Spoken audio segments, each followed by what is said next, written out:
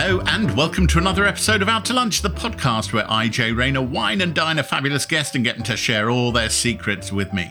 This episode, we're out on the town in a real restaurant with a shared table, menus, lovely waiters, the whole kit and caboodle, and boy, did it feel good to be in the same room as my interviewee. My guest is one of Ireland's all-time biggest-selling novelists. Over 35 million copies of her award-winning books have been sold. She's been translated into over 30 languages and feted for her ability to get deep into the lives of her characters. She's also a serious wit and raconteur. She is the marvellous Marian Keyes. I sense in you a bit of a catastrophist. Oh my God, a bit of a catastrophist. Right. I am a full blown, yes. So for this episode of Out to Lunch, which is the first one back inside a restaurant for well over 6 months, Marian Keyes didn't really set any major dietary requirements, essentially vegetarian, but she's a bit flexible on that. So I thought I could take her anywhere. So we have come to the Mandarin Oriental Hotel in London's Knightsbridge, which is home to Dinner by Heston Blumenthal. Heston has the Michelin 3-star Fat Duck over in Bray, but this is his tribute to historical British cooking. He's obsessive about his research. He takes great historical British recipes and then turns them to the light. I first came here when it opened in 2011, over 10 years ago. It was fabulous then, and I suspect it's going to be fabulous now. Should we go inside? I feel like Henry VIII. This is hilarious. It is hilarious. Yeah. So we've got wooden beams, we've got filament light bulbs, and everything is heavy. Yeah. Yes. You've taken it. I'm getting relaxed. Yeah. Just to put my hair up. I'm going to read you a quote from the Dolly Alderton podcast you did. And you can I know what you're going to say. I know what you're going to say. Yeah, do you? Yeah, all right. I bet it's so like this feeling is for guilty. 2018, Yeah. I have never put a bite of food in my mouth without feeling guilty ever. No matter how little I eat, there's always a little voice that says you could have eaten less. So, Marian Keyes, welcome to Out to Lunch, where I interview fabulous people over fabulous food. Is there, I know that you are somewhat suspicious of Catholic ritual. So is there any way I can offer you secular absolution so that you can enjoy this without feeling guilty in some way? Well, you can. In that, I walked here today, and it took me 40 minutes. And roughly, how far away? From Mortimer Street in W1. Yeah, no, it was gorgeous. It is a gorgeous day. And I came through Mayfair, which is just like, it's like visiting another planet. But that's not why you walked, is it? It kind of is. No, but I would have walked anyway. Okay. Yeah, because I try and exercise most days. This is Hubert. Hi, lovely to meet you. Nice to meet you too. Would you like some water to start you off? Yes, thanks. Sparkling or still? Sparkling, thanks. The funny thing is, Marian, for all those comments about food, you write about it brilliantly. Oh, do I? Yeah. And, I'm reading Grown Ups at the moment and all the way through. But food is a major theme because Jessie Casey has a food business. Yes, yes. And you've got into it brilliantly, your description also of the world of international chefs that she tries to lure in. I did howl with laughter at the idea of a Korean-Swiss mashup. Yeah, but it's not impossible, is it? No, nothing. Yeah. Literally nothing is impossible. Yeah. You see, I love it. I love all of that. Like, I love interesting restaurants. I came here like 12 years ago when it opened and my husband is interested the same way as I am, but he would eat anything. Like, he would see the more revolting, the better, like as a challenge. So yeah, we both get quite... Hang on. We have to unpack the word revolting. What defines revolting? Most things, but like we went to Estonia, he ate bear. We were somewhere in France, and on the menu was like cock's combs, the free bit at the top of the head. And they were a bit sort of and like he ordered it, and like literally layer upon layer of management came out to warn him not to have it. And, and by the time he had it, like, the kitchen porters, like everybody was like watching from their stations to watch Le Roast Beef eating the very French revolting thing. I literally couldn't watch. I had to eat my dinner like with my hand over my eyes, but I could hear this crunching noise, and it turned out to be not the cock's comb, it turned out to be mange too, but like, I was in the horrors from the whole thing. You kind of told us that you were vegetarian, but then you've often said you're not quite vegetarian Yeah. as long as they don't have eyes and ears. That's right. Yeah. I mean, I'm not in any way morally opposed to eating dead things. It's just I find it mostly revolting. Oh, okay, yeah. fine. Well, we don't want to Yeah. revolt you. Yeah, but I already know what I'm having. Do you? Oh my God. Although there is something else to have, which we know is not listed okay. on here. Okay. Is that right, Hubert? I think so. Okay. Yeah. So at the top, do you want to explain what this restaurant is about? Essentially, I've been here before. It's all you have right. been before. Yeah, thank Okay. you. Yeah, So but yeah. none of the listeners have. So do you want to Oh, explain? sorry, I beg your pardon. Sorry, I'd forgotten. Yes. Absolutely. So essentially, here at dinner, we take inspiration from British historical dishes. Okay. So on the menu, essentially we have printed the dish, and then next to it is printed a year, which is sort of the time period from which we take inspiration from. And on the reverse of the menu are the sources of origin. So Heston Blumenthal has done a lot of research into the past eating habits of people of Britain. Okay. And then essentially he's got some references, different manuals, recipe books, etc. Okay. We never really try to replicate an old dish. We take a combination of ingredients or a cooking technique and then implement it into a new way to create a new dish for you, essentially. So you already know what you Yeah. want. Well, I won't interfere with it, apart from to tell Tell you me the special the one ex- other thing that Yeah. there is. So the meat fruit is a famous dish because it is a chicken liver parfait made to look like a mandarin orange. And they do a non-meat version of that, which is made to look like a truffle. Okay. Made with, I'm just laying it out there. Yes. Okay. I'll have that. I was actually going to have the meat fruit.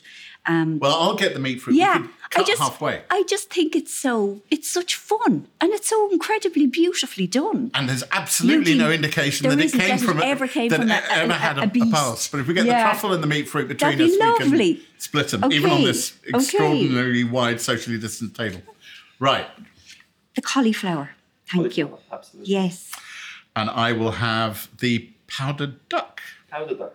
Perfect. The duck will be stuffed pink if that's okay for you. That's perfectly good by me. Amazing. Any side orders with you? I think the portions are quite generous. So unless you really fancy maybe some triple cooked chips or... We fancy some triple cooked Did chips. we do? Amazing. Yeah, Yes. we do. And just to mention one last thing from me, there also is the very special dessert, the tipsy cake. This one takes about an hour to prepare, so if you would like Okay. to have it, let me know in advance. I won't. Thank you very Okay. much. But Thanks. I will. Perfect. We have the I'll- samba card, which is a sort of a goat's milk cheesecake, of apple and elderflower jam inside. That sounds fabulous. Yeah, perfect. Look at that. We've ordered all three courses right at the beginning. Wonderful. Thank you so much. I've become slightly obsessed by a Twitter account called Fesshole. Festhole. I don't know if you've come across No. this. All right. So Fesshole is an anonymous confession account. And what strikes me about it is that every single one of these is a little short story in 240 characters. Here's one. My husband is called Nigel. I hate his name so much that for the first year of dating, I did not once utter his name. I love it. And oh my God. So people are just... They confess anonymously and then they edit it and take the ones. oh my God, poor Nigel. Poor Nigel. What's striking, so I'm reading Grown Ups at the moment, is how much of that stuff is going on in your characters' lives. The tiny incident, or the big one, that leads them on. Do you hunt this stuff down? Is it... Sometimes. This is going to sound creepy. Oh, good. Every person I meet, I'm taking notes subconsciously. I'm not sitting here No. studying you because I'm not as grand to think that I'd be worth taking notes on. you are fascinating, like you are. But when I'm with a person, I'm with them. But something goes on without my say-so, where I'm sort of scanning, kind of doing emotional reconstructions, or just I'm interested because there's such a huge chasm between the self that we present to the outside world and who we really are. Like it's galaxies wide. There's so much in every human being that they never show to another person, that they may not even know themselves. That's what I find interesting. I mean, I think very much in grown-ups, they're all presenting this tiny little sliver of their best self to each other. But there is so much going on, as with any of us, so much of the real stuff going on. And one of the things that really interests me and terrifies me is the parts of ourselves. Most of us are strangers to ourselves. Mm-hmm. We only know tiny bits. And sometimes we sabotage ourselves, or things happen, we do things and we think that is completely not in my moral kit bag. It's not. And we think, why did I do that? And there will always be people who insist that they are characters in my book. Ah. Yeah. Or that they know somebody who is in my book. I mean, and you can't legislate for that.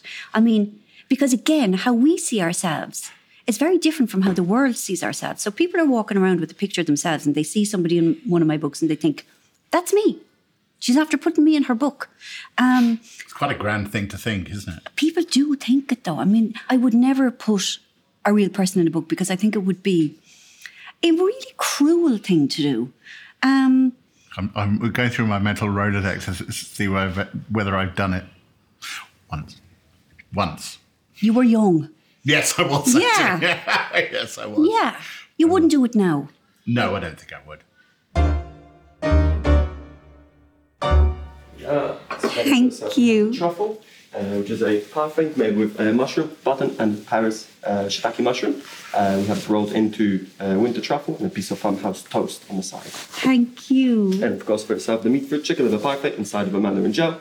Don't eat the leaf; it's just for decoration. The skin, however, is all edible. Okay. Thanks a million. Pleasure.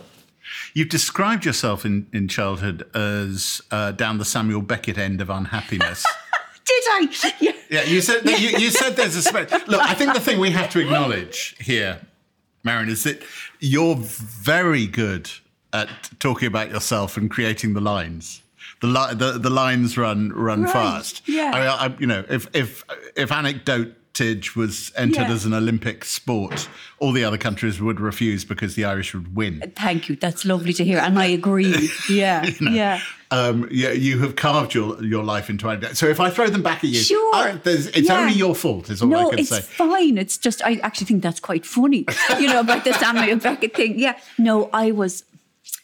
Were you really miserable as a kid? I was really miserable. I mean, I feel like, oh, here comes Marion with her sad stories again. But I was. I never felt right in the world. I was always afraid. And... this is awful because my parents were lovely and they were so kind of obedient and so good at doing what they were supposed to do. But I just never trusted anyone to take care of me. And I was terrified of doing the right, terrified of being late for school. Like that started really early. You once said you wore your nightie over your school uniform so you could whip it off and you'd be ready to go. Yeah, I'm ready. Yeah, and I never felt comfortable with kids my own age. Like I never seemed to be at ease in myself. You know that way when you just forget who you are? Mm-hmm. That happened really rarely. And I always seemed to be kind of on the outside. It's funny, I heard somebody yesterday say that they felt that they had been out sick the day the leaflet on the instructions to life when that was given out. And I've always felt like that everybody else got the memo and I missed it. And so I spent a lot of my time watching other people on how they learnt to be in the world. Like the things you said and the things you were supposed to like and the things you were supposed to not like. But there is a massive contradiction there, which I'm sure you recognise, which is in your writing, one of the things, or the many things that you're brilliant at, is that minute calibration of people's responses, their take on the world, the things that make them tick, the delineation between people. I mean, in Grown Ups, the latest, when I opened and saw there was a family tree, I was slightly terrified, thinking, how in God's name am I going to keep up with are there 18 characters listed in the family tree? There are, or something like that. And yet you do that with utter brilliance so that you're immediately on top of it and you know who's talking and which one's which. Thank you. But it shows an intense understanding of how people tick. So you say you didn't get the memo and yet you seem to have got the whole bloody manual. But no, it's because I learnt on the job. Like I learnt it by watching other people. I think when you're always on the outside, it's actually incredibly useful to understanding other people. And all I did was study people. And I had Were you already doing that as a kid? Oh my God, completely. And I could see situations, like everything would be transparent to me. I could see friendships that weren't going to last. I could see rows brewing. I could see people becoming closer. I mean, and all of it was kind of in relation to my self-preservation. If I could see a row brewing between two other people, I used to think, oh, well, that might create a vacancy, or an opening for me. So I had intense emotional intelligence about other people, but none about myself. And it was only after I stopped drinking, got sober when I was 30. And it was after that I started to kind of bring that kind of forensic analysis onto my own interiority. When you first started, how old were you when you... 14. Yeah. It's pretty average. I think it is. A lot of people go, cop on. What do people think their teenage kids are doing? Yeah. Did the first experiences, not necessarily the first one, did they make you feel more able to function around other people? It was instant. It was, to quote the French, a coup de foudre. It was amazing, because suddenly I felt the way I thought other people felt all the time. Suddenly I felt normal. And it was like finding the missing bit. It was, this is what I needed. This is what I can access. And now I'll be able for life. I mean, it was as clear as that. And I wasn't physiologically addicted from the first time, but emotionally, I was in thrall. I was all in. I mean, I'm always interested in this sort of wiring. I've said, I went through my entire narcotic phase between the age of 13 and 18. Go on. I did everything. But there was a particular moment. I love doing Revelation. Yeah. When I think it was my 18th birthday, and somebody gave me 2 lines of cocaine. Yes. And I took them, and I thought to myself, this is too good, you must never do this again. Whereas you clearly had the drink and went, this is great, I'll do this every time. Forever. Yes. My God, aren't you... No, I don't think I'm mature, I just think I'm wired in a different way. Yeah, you are, but I find it fascinating that some people can think, this is lovely, and I have to stop. And they stop. But for me, it was the absolute opposite. Oh, my cauliflower, thank you so much. Many things are coming. My duck. Oh. I'll leave the triple cooked chips. Thank you. Diplomatically in the middle. Who's got the longer arms? Amanda, for herself, we have the cauliflower. Roast cauliflower as well as cauliflower cream. Finishing with a little bit of smoked mushroom juice. And then on the side is the macros part of the dish. So macros is the shape of the pasta. Pasta cooked with cauliflower. Pasta. Exactly. Ooh. As well as a little bit of mushroom puree, finished with chives and truffle as well. Thank you. So for yourself, we have the powdered duck breast with a roast beetroot, pickled beetroot gel, as well as ambus, which in this case is the duck heart, just on top of the duck breast. Brilliant. A little bit of sauce on the side for you, and then I got you a mushroom ketchup to go like triple cooked chips as well, just so you can try it. Thank you. Thank you very much. Do you ever worry about Ireland getting too modern? And, no, I don't. I mean, the leaps that have been made. Yeah, and in the break, you have an abortion plot, which was, you've described it as your gift. Yes. To talk about that in detail. Yeah, it was coming up to the Repeal the 8th campaign, and, in so many ways, Ireland has made such incredible strides. The fact, there's Leo Varadkar, an openly gay man, as your Prime Minister, had a female president, or the 8th, all of that has happened. Yeah, no, I really don't worry. Ireland's not going to become too modern a nation for you to have to worry about the administrations that would have been. No, I mean, sadly not. I mean, as it turns out, we have a new maternity hospital, and somehow or another, and I do not know how it happened, it's still in the control of the bloody nuns. I know. And I am, if I talk about it too much, I will explode with rage. So we're not going to.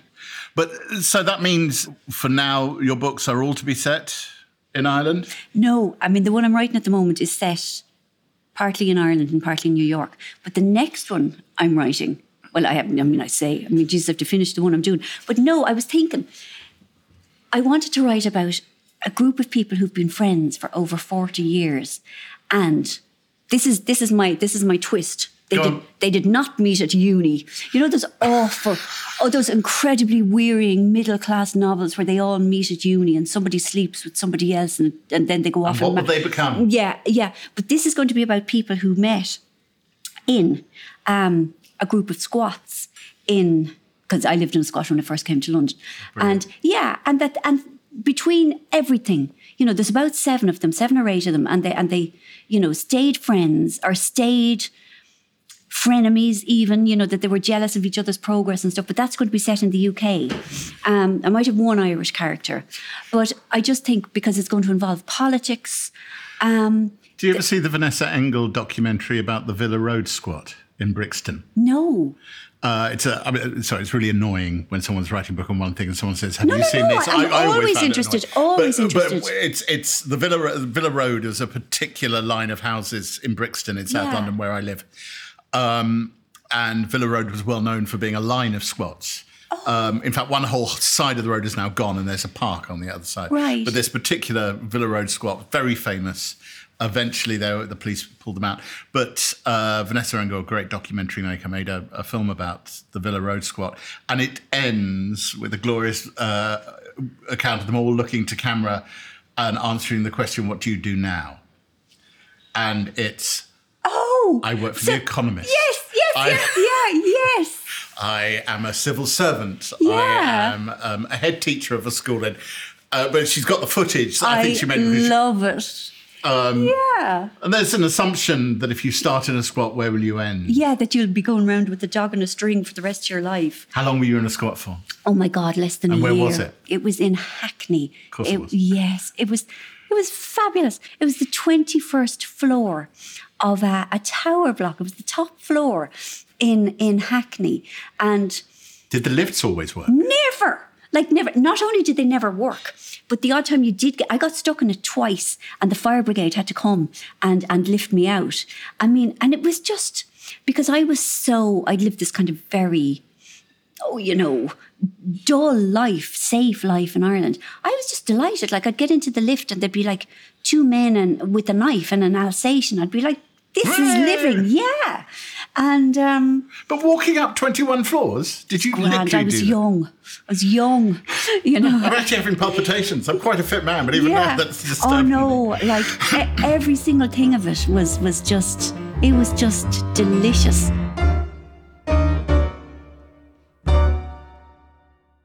Hi there, I'm Ollie. I'm the executive producer on Out to Lunch, and this show is sponsored by BetterHelp.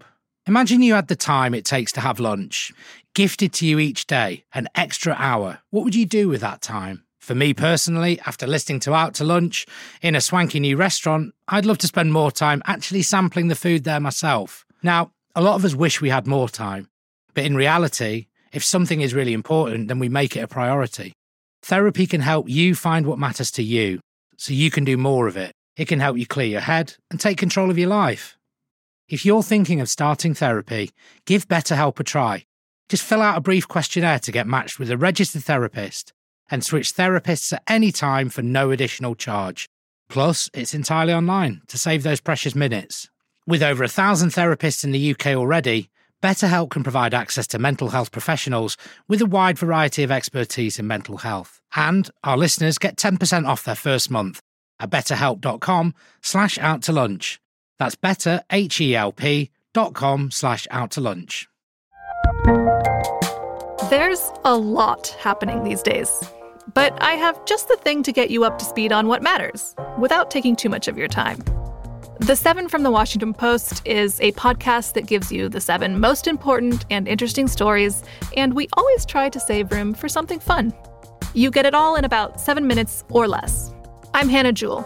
I'll get you caught up with the 7 every weekday. So follow the 7 right now.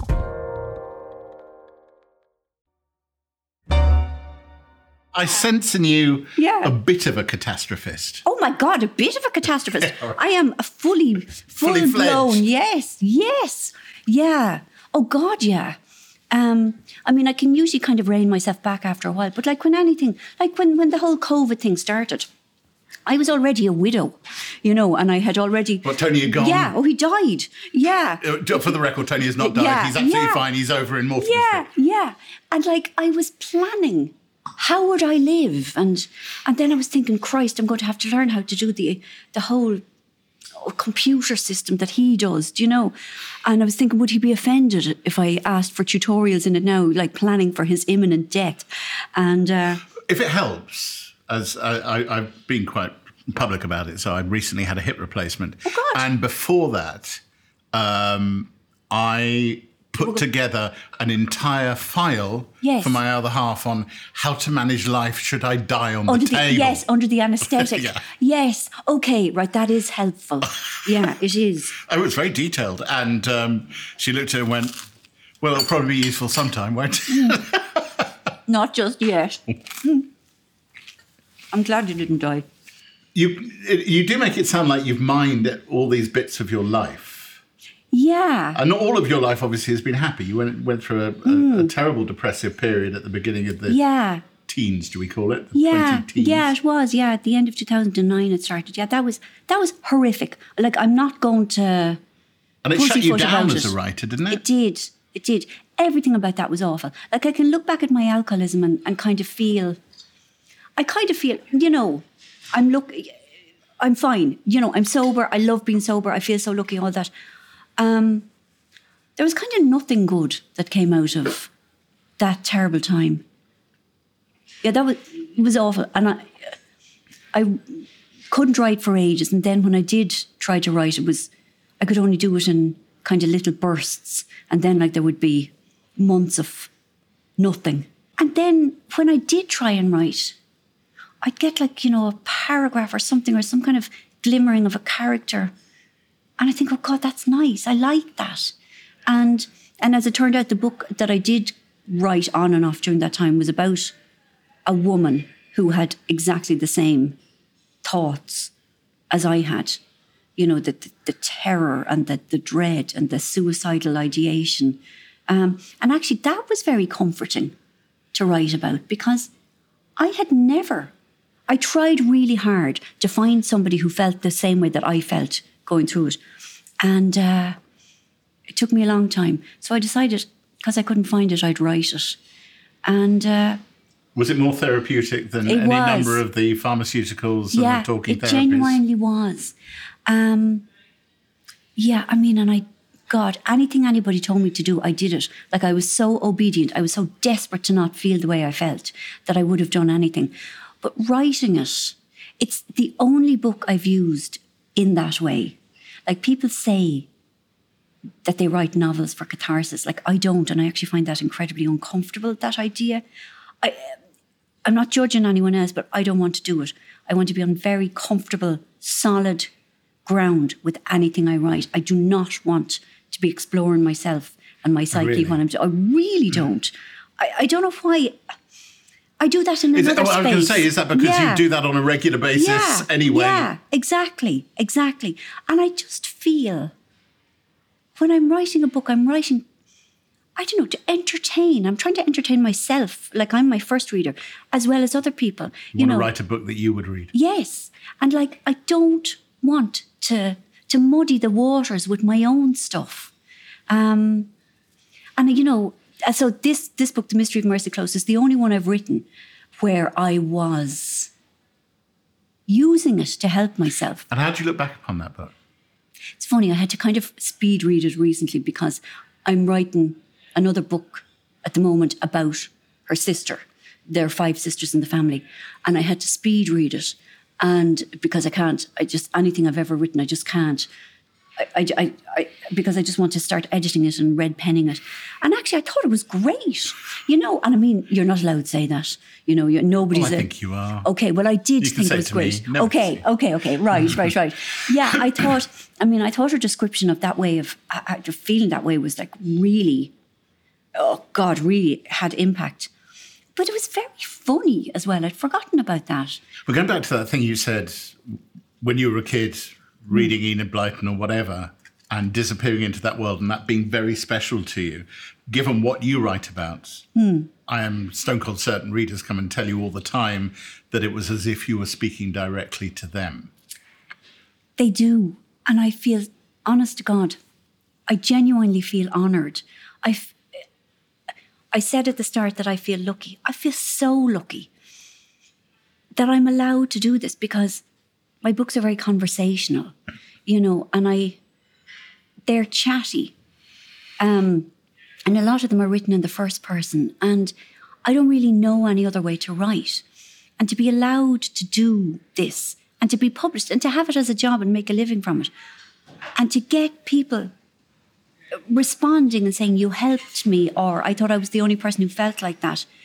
That actually, on an emotional level, makes me feel like less of an oddball, or less of a defect. I always felt very defective as a person. And by writing about those feelings, they've kind of taken them away. One of the particular features of your books is that you go for happy endings. Yes. You believe in a happy ending. I do. Because most of the time, I find the world very painful. But there are pockets of joy everywhere. They may be fleeting, but they're there and they're real while they're there. And I need that.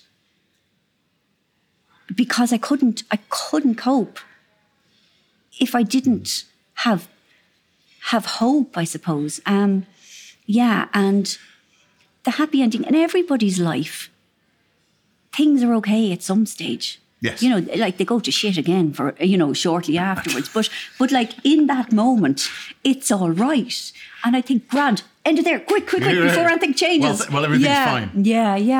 Yeah. And I mean, definitely the happy ending is for me, without a doubt. And does it make you feel it does. Happy? It does. Yeah, it does. Because I suppose most of my characters go through plenty in any of my novels. Like they go through stuff, like all my books are about people being bumped against that life event where they think this wasn't supposed to happen to me. Like nearly all of them. That seems to be the common thread. And I need to believe that people can be happy again. But I suppose I've gone through two kind of awful things, like the alcoholism and the lengthy spell of suicidal depression. And I did get better. So I feel in a way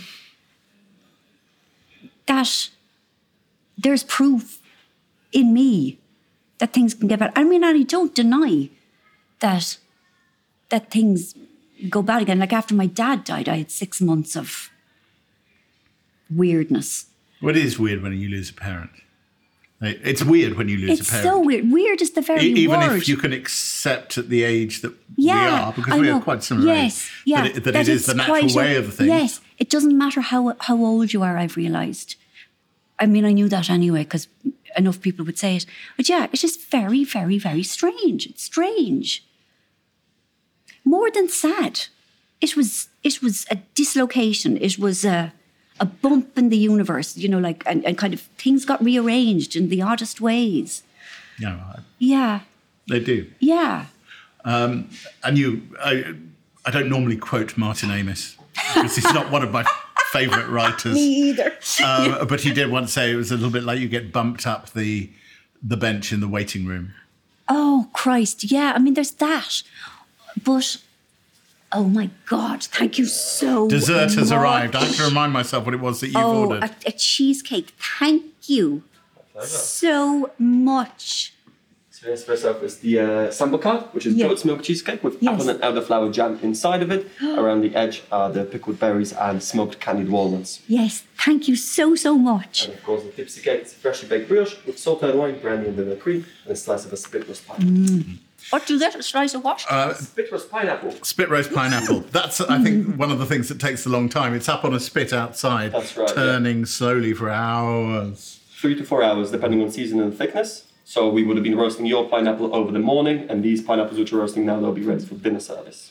Amazing. Could I organise a cup of coffee or a tea for you? Not for me, thank you. I'm fine, thank you. Thank you.